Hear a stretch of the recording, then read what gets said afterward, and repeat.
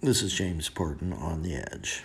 We're all aware of the violent activity at the hand of 4 police officers, which resulted in George Floyd dying this past week. We must condemn those actions of violence against citizens. It was something that was avoidable. It was something that wasn't necessary. It was the worst of human behavior. It was bad cops. And if you're like me, you grew up believing the cops were the good guys.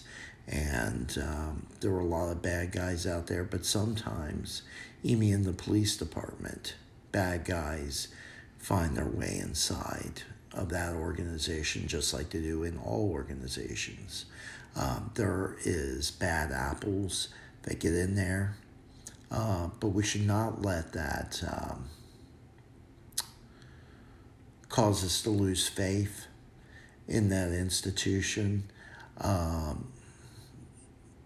Law enforcement officers do a very hard job every day against impossible circumstances, in many cases, very dangerous situations that they have to deal with. And at the same time, you're trying to be a representative to the community and reach out to people. This was a very unfortunate incident. These 4 police officers have been fired from the Minneapolis Police Department and are now facing criminal charges. For this, we do feel some justice that it will not be forgotten. It will be remembered, and justice will reign. The rule of law will reign in this case, I am sure.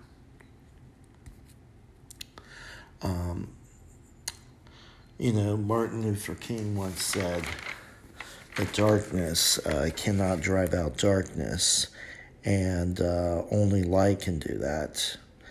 And hate cannot drive out hate, only love can do that. And I think that's something we have to remember as we go forward this week. People are peacefully assembling around the nation. Candlelight visuals and walks to address this issue, exercising their constitutional rights, and stating that we can't have this happen again. We have to do something, and that's okay.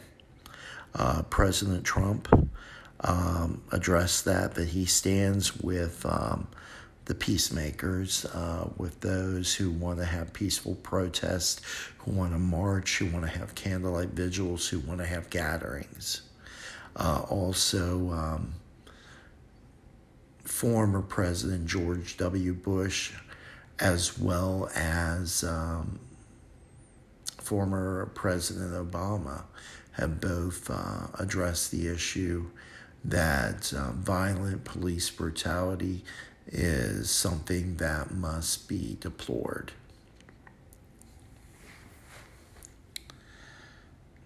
We all grew up. The police were the good guys, and the bad guys were the ones with the guns who were robbing, hurting people. But sometimes, the bad guys wear the badges, they wear the white. You can't always tell who the good guys are and who the bad guys are. But one thing I know as we mourn George's loss is we must stand together as a nation. And we got to remember that we're all in it together. Community, family, neighbors. We used to talk to each other. Now we hide behind walls for many reasons. But we've got to get back to that. We got to get back to caring for each other. We got to get back to, standing with each other. There has been violent activities that have been occurring. There's been firebombing of buildings. There's been violent protests, rock throwing, clashes with police, and this is not good. And there's been robberies and looting of stores and destruction of personal property. This is not good. Former President Bush said recently that liberation's not looting and destruction's not progress. And we have to understand that and believe that and stand with each other and not against each other. I don't know what the answer is totally.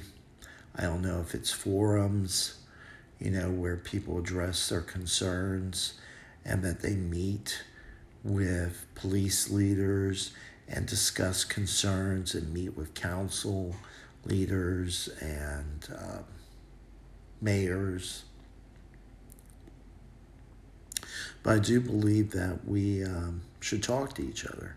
And if a forum's what it takes, it doesn't have to be this formal setting. It can go for hours, 3, 4, 5, 6 hours until everybody's been heard and everybody's concern has been addressed.